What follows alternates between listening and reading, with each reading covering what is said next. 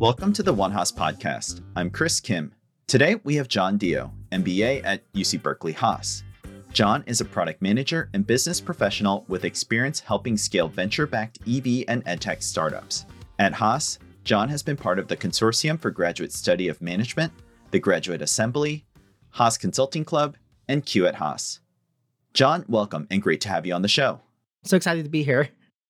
Yeah, absolutely, John. Just for some background, you and I know each other. We were in class together in the MBA program. And my understanding is you're a double bear, what we call at Haas, someone who's gone to Cal for undergrad and Haas for the MBA program. But I'd love for you to just start. Where does your story begin? And did you always know you'd be doing all the cool things that you've done in life when you were a kid growing up?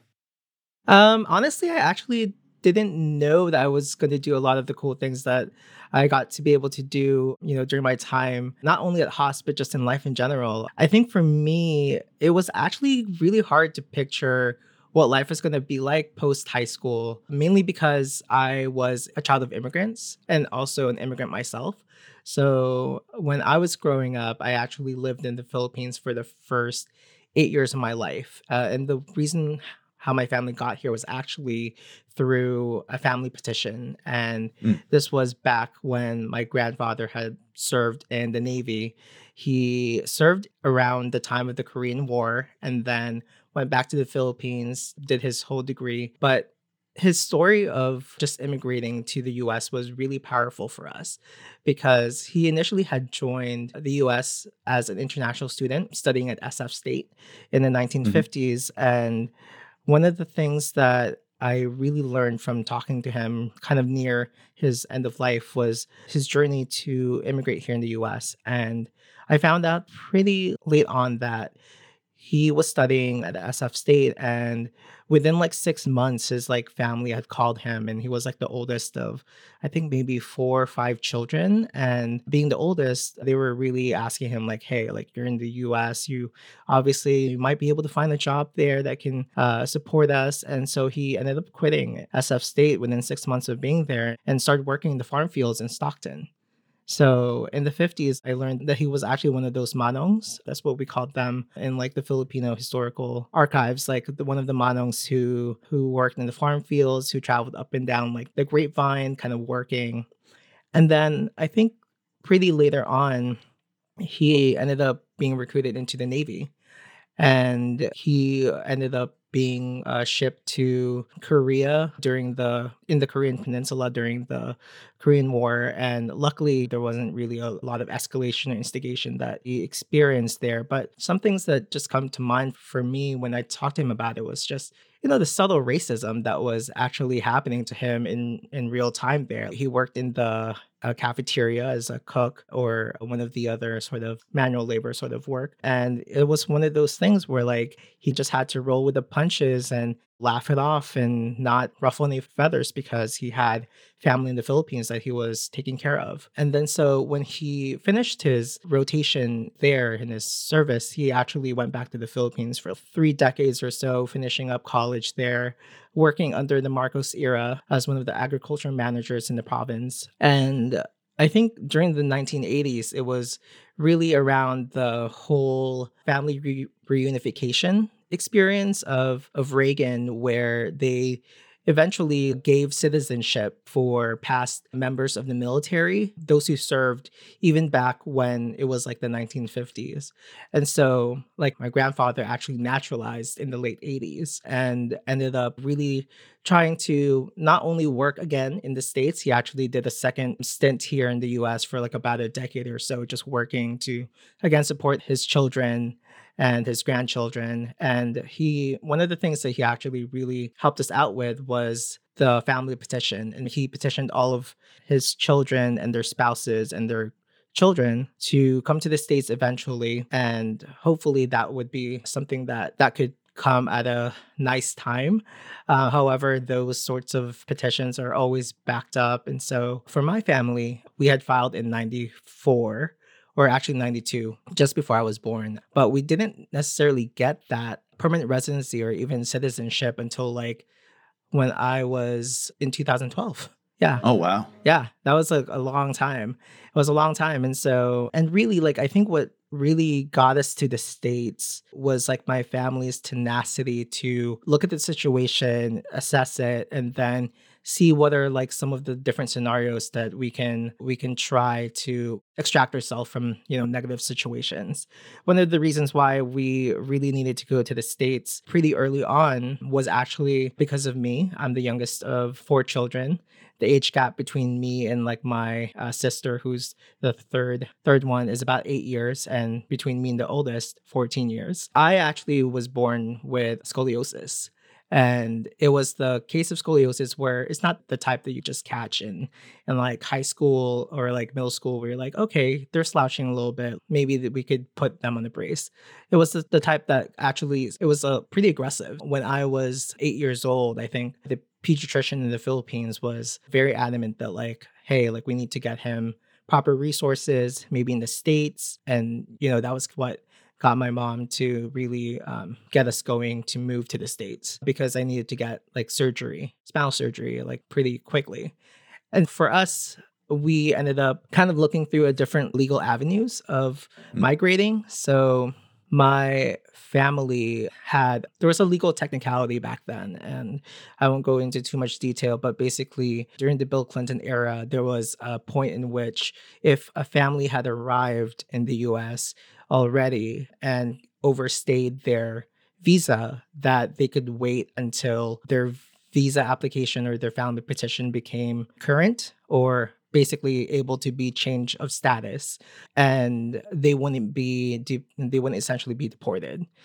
And so Gotcha. that was like the entry point for me growing up, where I was living in this limbo of I'm undocumented at every facet of life, yet I'm not necessarily in fear of being deported, but also I don't have any sort of legal recourse or amenities or even just like services that could be awarded to me as someone who's growing up pretty poor. But luckily, my family was able to kind of muster up the resources pretty around like 2001. It was right after the 9/11 attacks, and I remember like my family being very direct with how we were going to approach it, because at that point my father, my eldest brother, and my other Mhm. brother had already been in the States working under somewhat of a tourist visa. And then they were telling us back in the Philippines with just me, my sister, and my mom, like what was going down here in the US. It was like all hell is breaking loose. They might be closing the border. You might want to come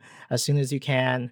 And that was like the precipice of like my entrance to the US, like chaotic Oh to an wow. extent. I remember like my only plane ride for a long time was actually going here to the States from the Philippines. And we had booked economy, and the flight stewardess actually bumped all of us to business class because the plane was so empty that there's no point in us trying to go down there. Like, just come up here, like, hun. And that was like one of those instances where me as a child, I didn't even know what was going on. I was just happy to be, Mhm. in a comfy seat, or I was just happy to, like, it feels like a field trip. You're like, I'm moving Yeah, yeah. somewhere. But then later on, it was just like kind of those things that after analyzing, I was like, wow, that is a lot to go through. Man, that's amazing, John. It sounds like even before you got to the States, your journey definitely wasn't easy. There was a lot of formative experiences that at least I took away from that experience. What was it like when you got to the States and just even going to school and things like that? What was that experience like for you? Yeah, I mean, that experience in itself was pretty much a culture shock. I luckily joined around like the fall semester of kind of like Mm. 2001. One of the downsides of immigrating at that point was they didn't necessarily do a lot of assessments to determine what grade level you are. They just like hand waved it. They're like, "Okay, you were in grade 2 in the Philippines. We'll have you in grade 2 again here." So they actually technically held me back for a year. And I found myself like, at that point, it's like, there wasn't really a lot of self advocating. We just had to nod our heads because like we were brand new here, and okay, we'll work it out. But I think the culture shock was pretty different for me. It was like I was trying to learn English a lot. I was trying to be social as much as I can, but also was coming to terms with a lot of things about myself that I later would probably realize as like my gay tendencies, would have hinted at my sexual orientation. And before, I just remember growing up like in elementary school, and not only just trying to pick up the culture of what it is to be like a man in like the US, because then I always have to kind Mm-mm. of translate it to some extent back to my Filipino culture. And then also just navigating that, this slow discovery and being kind of at a point where people are telling you who you are without you even knowing who you are. So like even as early as like third, fourth, maybe even like fifth grade, I was starting to get bullied. They would throw slurs at me like fag or gay or homo or whatever. And at that point I was just like, I don't even know what these mean. I'm barely picking up the language, let alone like how am I gonna pick up the slurs? And so yeah, it was one of those things where just again had to roll with it. And definitely there were points where I definitely let it get to the best of me. So sometimes I would not want to go to school. I just have to tell my mom, I'm like, I'm sick. I did not want to go to school today, please. And it was really one of those things where I had to kind of really make a decision as to how I was going to let the external forces of my life dictate how I was going to live my life to its fullest. And I think there was just a point in my life, I think nearing towards middle school, and it was a tipping point. There was a particular event that happened to me in middle school where it was around pickup time. I was walking out to the plaza area, and like one of my classmates, that one of the bullies that had been tormenting me throughout the year, like verbally, but not like ever physically, ran up to me and then opened his water bottle and like poured water on me and called me a fag. And it was like, of course, it was like a traumatizing moment at that point. And of course, I really felt bad and I hated this person for a really long time. But for me, I was like, what does that even like, first of all, like, what does that even mean? And how does being gay like equate to being something negative? And that like I would be treated this way. And so for me, it was like a lot of more internal soul searching of, okay, like people are telling me who I'm supposed to be or whatnot, but like I've never actually taken the time to take a look at who I am and how I see myself. And it was really like at those tipping points where I really stopped trying to listen to whatever, all the other chatter that was around me, that was about me or not about me, and was really like, okay, I need to set the narrative. Like straight Mm-mm. up. Like I'm not gonna hold back. Like I have to set the narrative moving forward because I'm this is my chapter book and I could either be a bystander in this or I could tell it from my first person point of view. And that's kind of like the tipping point in middle school where I kind of just started to muster up the courage. I was, every time that like they'd retort that, I'd be like, so what? Whatever. And that kind of took the power away from it. Once I didn't Oh, wow. care, they no longer thought it was fun. Oh, I guess it was just like one of those things where like if you take away the bully's power to affect you in that way, then it's no longer fun for them. And so for me, it was just one of those things where once I kind of came into my own in middle school and in high school, it was really kind of an up and up in terms of like my experiences, in terms of like social life and whatnot. However, like of course, like being undocumented still added its own flair of Mm. difficulty, especially when it came to like applying for colleges. Yeah. Yeah, John, what was that experience like? First of all, that's an amazing just story of triumph and overcoming. You and I sat in a class a whole semester together, and I didn't get to hear that story, but it is just so powerful. And I know you were super involved in college and even at Haas. What was it like going from being a high schooler with your situation of documentation and then also, having experienced and overcome all of this. And now you're thinking about, okay, finishing high school, thinking about going to college. What was that experience like for you? And what was going through your mind as you were going through that process? Yeah, that's definitely a good question. And I think that at least what was going through my mind, honestly, at that point was honestly just like looking at the different possibilities. I remember like in junior year of high school, I created scenarios A through L where I had essentially kind of dictated like what my prime choices are in terms of Mm. contingency plans. Because a lot of these things, when you're thinking about college, especially when you're undocumented, is like, A, how are you going to fund this? And B, how is their support system overall? Because the price tag is one thing, the support for undocumented students is also another thing. So I remember just like applying during high school for college, and it was one of those things. The first thing they ask you is your social security number. Mm, And that is always a question that was so like contentious for me. Like, how is this like 9-digit number? How is that the thing that's going to prevent me from attending my dream school? And so, like, it was usually like coupled with applying with what information I have and then supplementing with my actual story and like my statements. And for me, for a long time, I really wanted to attend liberal arts college that was like a private institution like Oberlin College or Pitzer in Claremont. I remember just kind of having that, all American fantasy of what college would be. And to be truthful, I actually applied to over 18 like private colleges just to oh, see wow. like what my options might be. I got into a couple programs, but their financial aid was not strong enough to actually help out someone like me. And then I applied to the UCs and Riverside came through, Irvine came through, and then like UCLA came through, and then finally Berkeley. And so for a while, like I had grown up in Los Angeles with my Hmm. family, and like it was a contentious debate whether or not I was going to go to Berkeley or UCLA. And I remember just going to Cal Day actually for undergrad. And it was one of those things where the first, like every Cal Day, sometimes you have like a set priority agenda. I think that's preset for you. But for me, I actually customized my Cal Day plan because I had to hit up the Bridges Multicultural Center and the Undocumented Student Center. I think at that point they were still kind of mixed together with Bridges. So I remember just going through Cal Day and while people were checking out like the dorms and like all the other cool stuff that's on campus, I was going to financial aid trying to talk to people. I Hmm. was going to, Bridges trying to talk to people.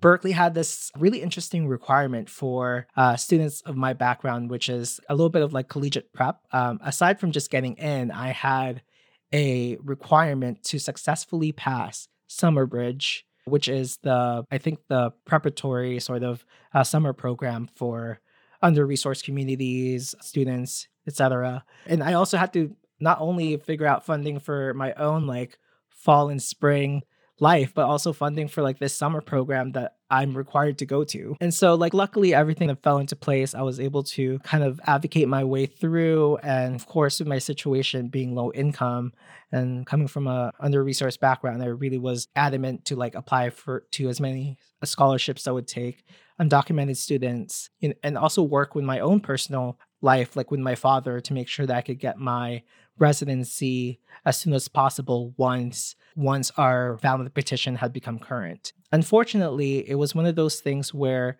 like I was like one of the only recipients of the petition in terms of like actually being able to change my status that way because all of my older siblings had already aged out. Yeah, but luckily they did have their own way. They found their spouses that they love dearly. They have children, and it's all well and good now.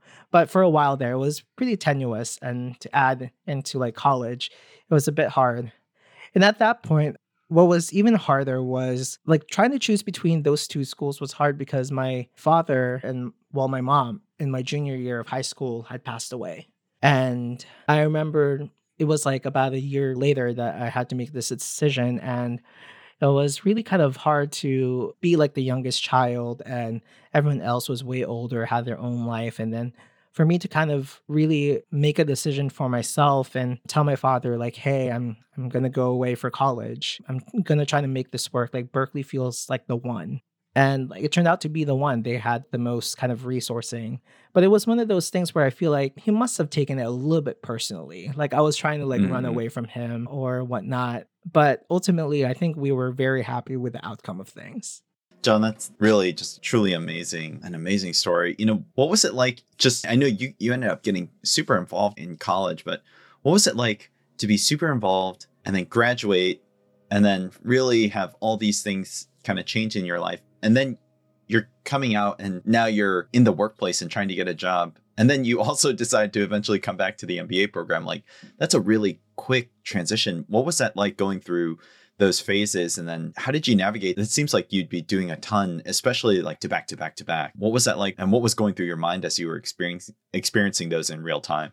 Yeah, I think like one of the biggest things I was experiencing, like I think simultaneously while I was kind of undergoing through all of these changes was just this Mm, self-realization that because of my upbringing or just the fact that I'm an immigrant and, under resourced background, for me, like the whole aspect of job hunting as a professional was something that none of my family members had experienced. LinkedIn was just popping up at that point, and it was one of those things where like I had to kind of navigate the search on my own, and not only like navigate it on my own, but also like kind of figure out like what would be like a good fit for me. And I think one of the things that came out of that was actually I fell into recruiting for that very reason of like in the under resourced like community and just realizing like there isn't really a lot of resourcing for job placements or job recruiting for a lot of under resourced communities like mine. And coming from my background, I was like, for me, I want to learn how do people get jobs.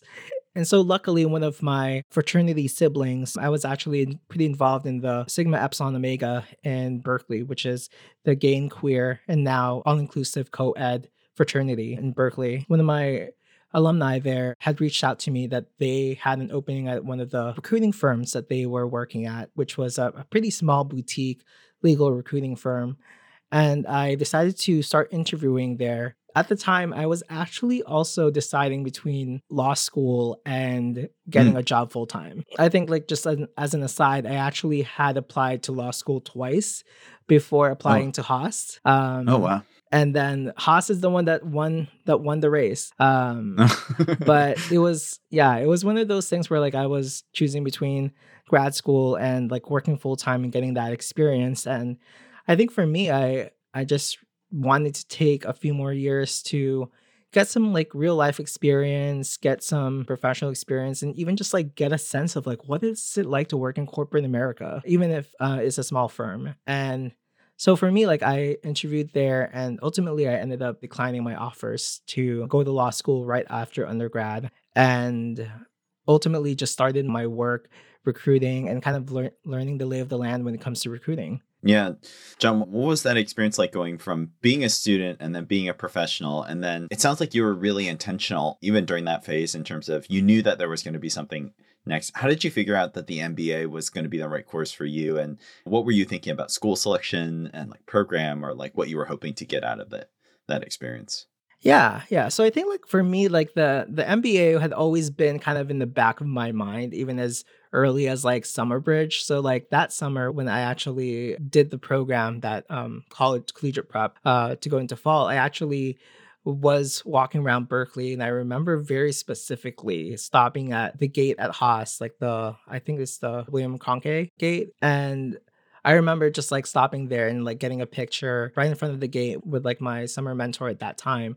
And I said to myself, like, someday I'm going to attend this. I don't know if it's the undergrad program. I don't know if it's the MBA program, but someday I'm going to attend this school. And for me, like the school selection piece, it was kind of like a couple of years of working professionally and working in technology and startups. For me, I'd always been interested in technology and specifically like how do people kind of solve problems through technology and platforms and even products in general. I think for me, the school selection really came down to the proximity of program to like the Bay Area and Silicon Valley and the startup world. And around the time when I actually had started to apply, this was actually in 2020, right at the start of the pandemic. I'd actually already gone through like three different startups by that point. Mm-mm. So I was one of the first early hires for Rivian Automotive for their California team. So I was working with hiring managers in like the self-driving, autonomous, electrical hardware, infotainment teams, supporting them. Mm. When that opportunity like came to a close, I went to Alt School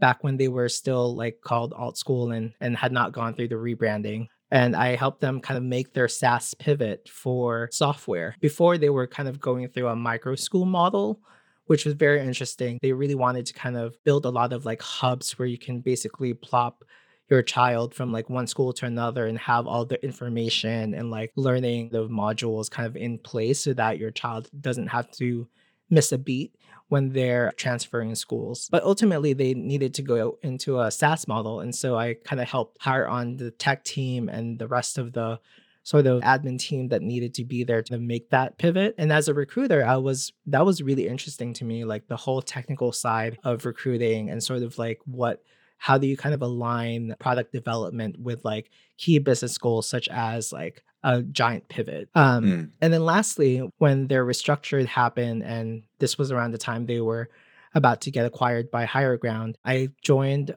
Wonder School as their first technical recruiter. This was just post Series A for them. And it was, again, one of those builder sort of opportunities where I wanted to, get my hands dirty, build processes from the ground up, and work with really talented hiring managers to really hire the best people that we can.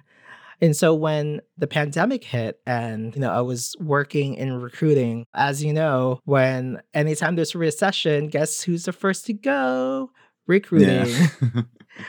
And yeah, it was one of those things where I was really having to think about my career trajectory, where I really enjoyed like bringing people together, bring opportunities to new people, hiring people on, and then onboarding them. At that point at Wonder School, before the restructure post during like the pandemic, like I was starting to do a lot more HR work as well. And I think that what I really kind of realized in my journey in recruiting people ops is that there's a lot of emotional labor that goes into recruiting, and a lot of emotional labor as well when it comes to onboarding new people, upholding company culture, and then also even like dealing with departures.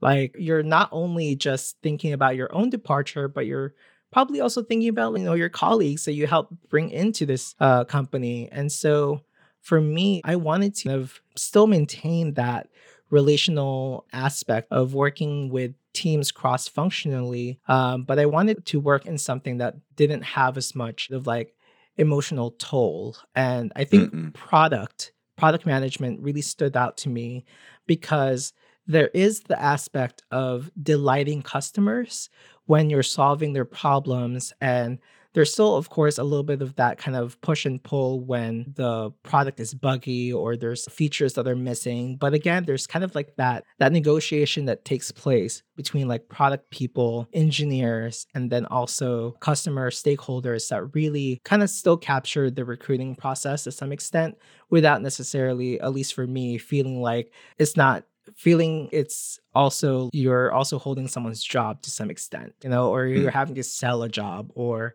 offboard folks. It feels a little bit more detached from some of that emotional piece. Mm.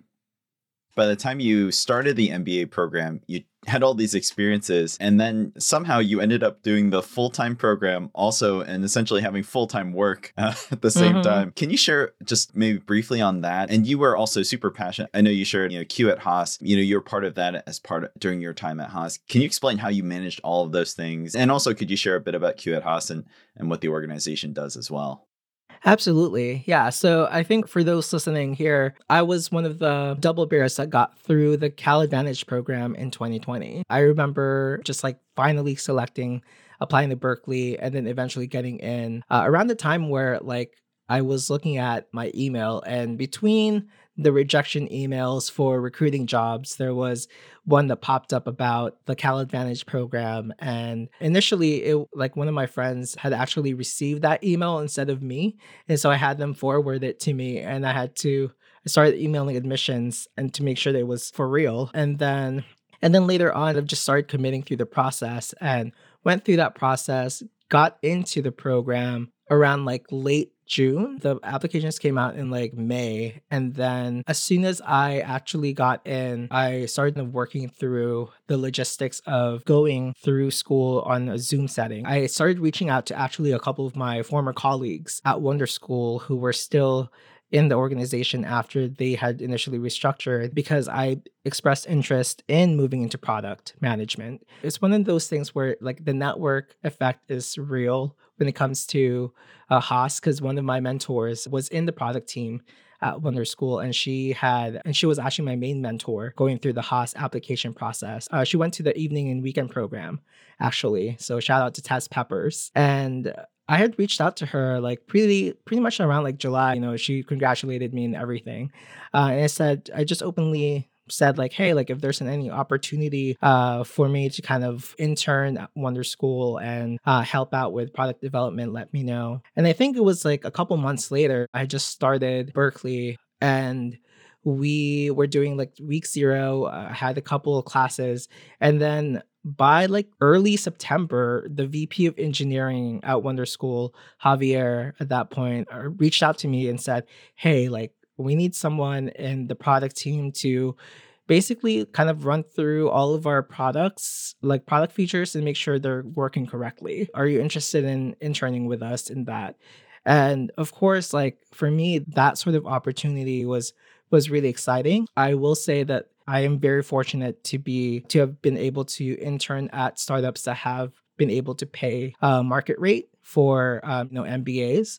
And so for me, like I kind of took on that role and then started, working simultaneously while attending micro econ classes and all the core classes in between. And then I remember just like hopping from like Zoom to Zoom because, sometimes our classes would be stacked and then I have a meeting with Wonder School like right after, and then a class again, and then something about consulting prep. Because at that point I was still, really looking into consulting as well. And so I went through the whole recruiting process as well, both the fall for the summer and then fall full time again the following year, while also working full time.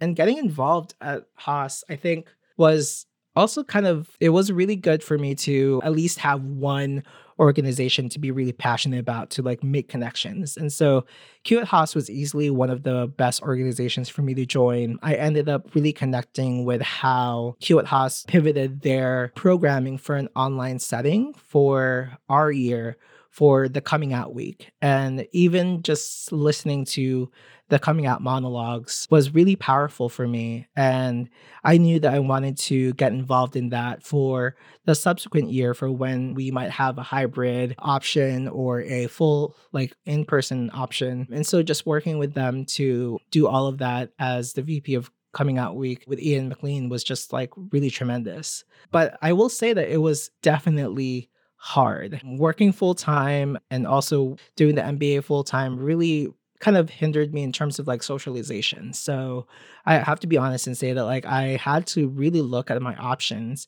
and there were only like a couple of them. It was like work full time, go to school full time, be involved at Q at Haas, or socialization.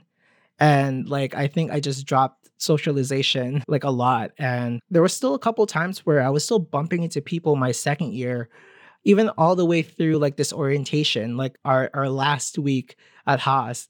And I was like, oh, I'm John. I'm still doing the intro and stuff. And I realized I'd not actually been in a class with them or seen them in person before. But for me, I think what the biggest takeaway for me was it's like it's all about how you want to set your journey at Haas, because it's like you could do a lot of things and everything. However, it's really up to you and how you wanted to manage your time, what you want to get the most out of it. For me, it was easily like I wanted to work and, apply what I'm learning in the startup setting. And then also just like build community where I can and really focus on the few people, if not, some people that were really going to add a lot of value to my Haas experience versus trying to meet everyone. And there has to be that intentionality that needs to be there in order to kind of make it all work. John, as we're kind of coming towards the end of the podcast, one of the things that you shared about is just areas of focus now for you. I know some areas of childcare shortage and women reproductive rights are two areas that you're passionate about. I wanted to just give you an opportunity to share a bit about your passion and why it's so important for you. And then maybe we finish off with a lightning round. We've been trying something new here. So maybe some words of wisdom for you in a lightning round. But first, the topics that you're super passionate about, would love to hear more about your passion behind it and thoughts for folks who might be listening on the podcast from you.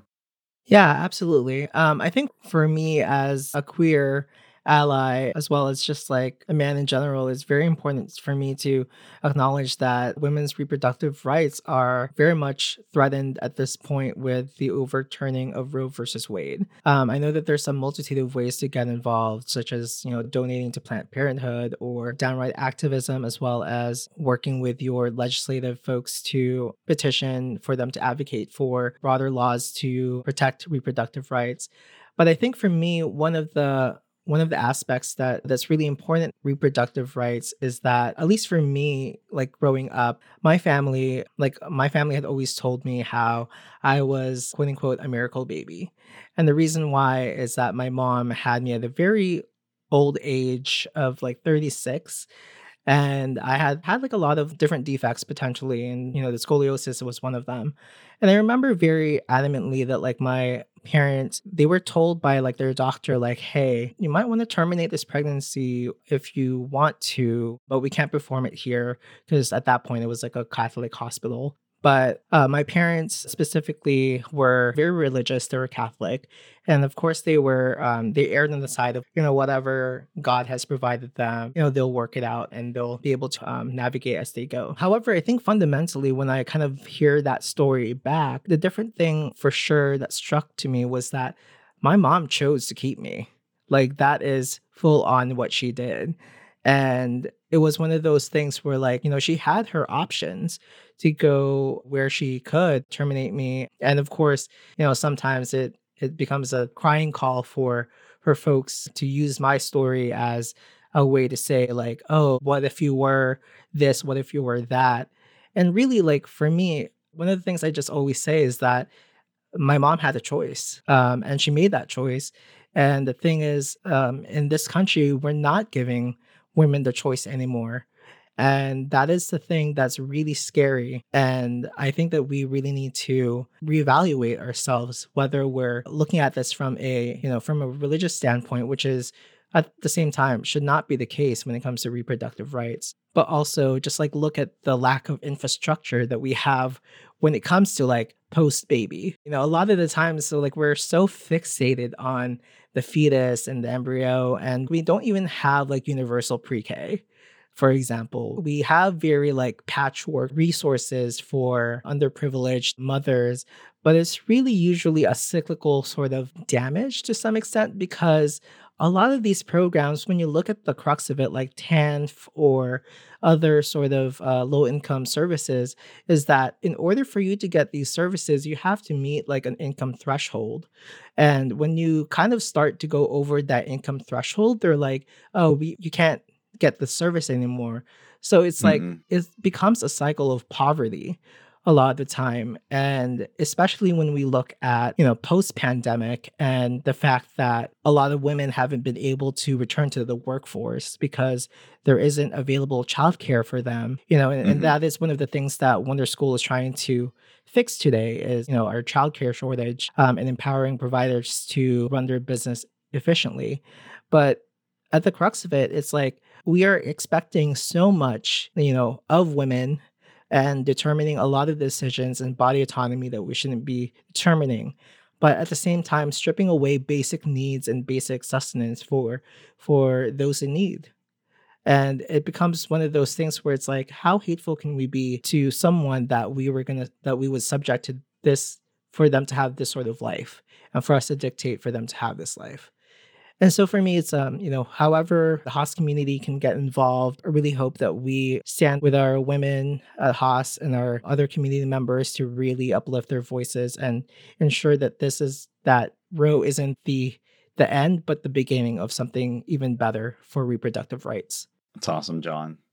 Yeah, as we close out, John, we'd love to do our tradition on the podcast. It's been awesome to hear your story, and would love to do a lightning round here, maybe 2 or 3 questions, and maybe get some words of wisdom from you to share with our listeners. Absolutely. Let's hit it. All right. First question, John. Is there one or a couple defining leadership principles or DLPs that resonate with you personally? I think for me, the biggest one for sure is student always. And the reason why I think that really strikes with me is that it's a really good way to approach any sort of like work situation, life situation, even just like things that you're kind of confused about. And if you kind of approach it from being a student always, and that approaching it as a way that like you don't know everything and that there's always a learning opportunity there. Like I think it's really surprised me in a lot of different ways in my life and applying being a student always, whether it's looking at new ways of thinking when it comes to product development, looking at different perspectives for customer engagement or even just customer needs, for example, in the work setting. And even just like taking one step higher and of even trying to see like what is the business need for this, or how are we going to navigate like new business environments like post pandemic and all of that. And I think if we have that student mindset, it's really more of like discover as you go and less daunting for the most part. Yeah. John, second question. What's one piece of advice that you give someone either thinking, going through, or coming out of the MBA program? Good question there. I think one of the best advice I could give would probably be something along the lines of expect the unexpected. And the reason Good why, advice. exactly. And the reason why is that I feel like in every sort of like scenario or even just like life in general, I think our generation has had it the most, but like in our millennial and like Gen Z sort of sprinkled in there, like we've been through so many like crises that it doesn't feel like a crisis anymore, or like it feels like everything's in crisis. And so a lot of the times, when we're making like big decisions such as like career or going back to school, or like even, whether you're finding a partner, for example, like all of these Mm, things, like there isn't ever like a perfect timing. And there's also like from my perspective, there isn't really a perfect job either. And so it's really like a give and take when you're kind of looking at your experiences and what you want to prioritize, because we can drink out of the fire hose and do everything that we can, but that's a quick recipe to burn out. And then also kind of just like a quick way to disappointment if you're always expecting something and you're not ready and you're not ready for the unexpected. yeah, absolutely. And last question, John. What's one thing you hope to see in the future, either personally or beyond yourself? Mhm. I think for me, one of the things I really want to see in the future is a lot more sort of integration with technology and government. And the reason why is, I'm seeing a lot of tech startups that are working in the social impact space, and platforms like Wonder School, where I work at, as well as Binti, that works with social workers and foster care adoptions. Like these sorts of platforms are really transforming a lot of the way that governments are processing information or navigating like spaces within their communities. And what I want to see is, hopefully a lot more tech enablement, as well as like empowering under resourced community with technology to actually get access to these services, to these resources. Even online learning, for example, like that is a huge kind of equalizer for folks who are, unable to work the standard, 9 to 5 of like school schedule. For me, there's really a lot of room for technology to empower government and government agencies to do the best that they can and actually make the impact that they intend to do so. And so hopefully, like I think in the future, we'll see a lot more tech within our government fields, and then, a lot more smoother sort of work and, lifting communities along the way. Yeah, well, John, man, it's been great to have you on the podcast today. Just a truly amazing story and amazing journey. Just want to thank you again for making time to join us today. And yeah, super excited to have been in conversation with you here. Thank you so much, Chris. Great to be here. Thanks again for tuning in to this episode of the One Haas podcast. If you enjoyed our show today, please remember to hit that subscribe or follow button on your favorite podcast player. We'd also really appreciate you giving us a 5-star rating and review. If you're looking for more content, please check out our website at haas.fm. That's spelled HAAS.fm. There, you can subscribe to our monthly newsletter and check out some of our other Berkeley Haas podcasts. And until next time, go Bears.